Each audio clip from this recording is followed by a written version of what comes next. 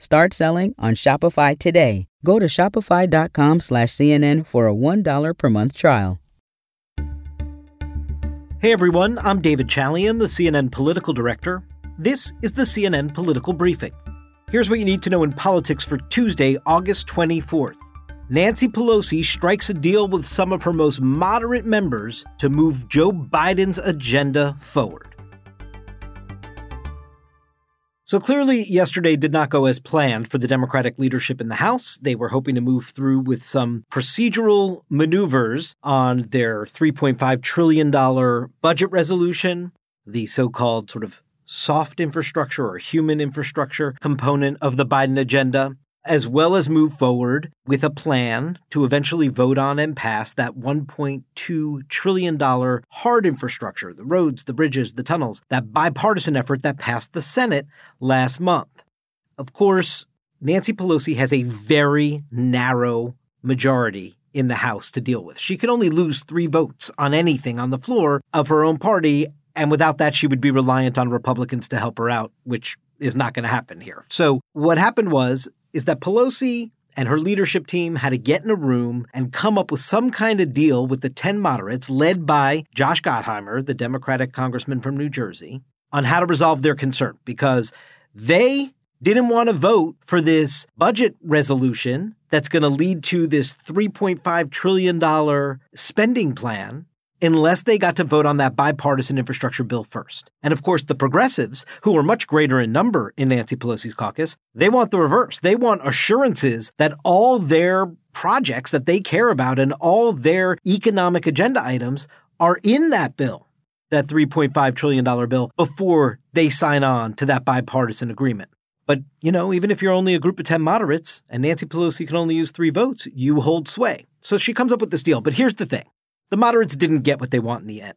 This deal is going to pass the budget resolution today, which is going to pave the way for that so-called reconciliation bill, that $3.5 trillion. And they're going to set a date certain, September 27th, by which the House will vote on that bipartisan infrastructure deal. Now, the moderates said, hey, we are not voting on this budget until we get that infrastructure deal. They didn't get that. Nancy Pelosi has made clear all throughout. She wanted the budget process to move forward first, then the bipartisan infrastructure deal. And that's actually what's going to happen here. Now, if the date slips past September 27th, I don't know what's going to happen. Because the reality is, this little agreement today that moves the process forward, this is just the beginning of legislative headaches for Nancy Pelosi. I mean, Joe Biden got on the phone last night and started talking to some of these moderates, trying to figure out what the path forward is here. So we saw some presidential involvement, even in the midst of him dealing with all the Afghanistan stuff. Again, it's just the beginning of his involvement. We already know that Democrats like Senators Joe Manchin and Kyrsten Sinema don't want a $3.5 trillion price tag on that bill. Moderates here in the House aren't so keen on spending trillions of dollars and raising taxes, even though Joe Biden has promised nobody who earns under $400,000 a year is going to have an increase in their taxes. So what you're going to have here now is a bumpy ride ahead. Because the margins are so close, I mean, this is the most closely divided Congress of my lifetime. Because the margins are so close, any one person can really gum up the works. And so while you see today movement forward, or as Nancy Pelosi said, we're bringing the plane in for a landing, I think the better way to think about it in that metaphor is it's more like Nancy Pelosi finally closed the boarding door and is moving the plane away from the gate. But we haven't even really taken off yet, never mind landing. Landing the plane will happen when the House passes both of these bills and the Senate does the same on the budget and gets it to the president's desk for his signature.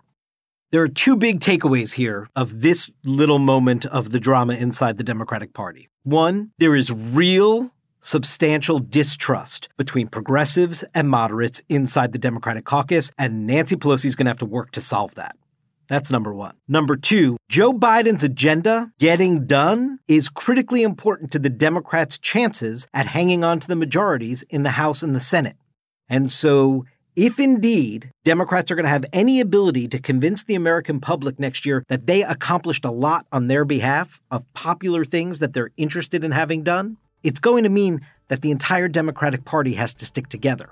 That's why you're going to see Biden get involved and why Pelosi and Schumer are going to continue to have to work this all the way through. That's it for today's political briefing. Thanks so much for listening. And please take a moment and be sure to follow us wherever you get your podcasts. We'll talk to you tomorrow.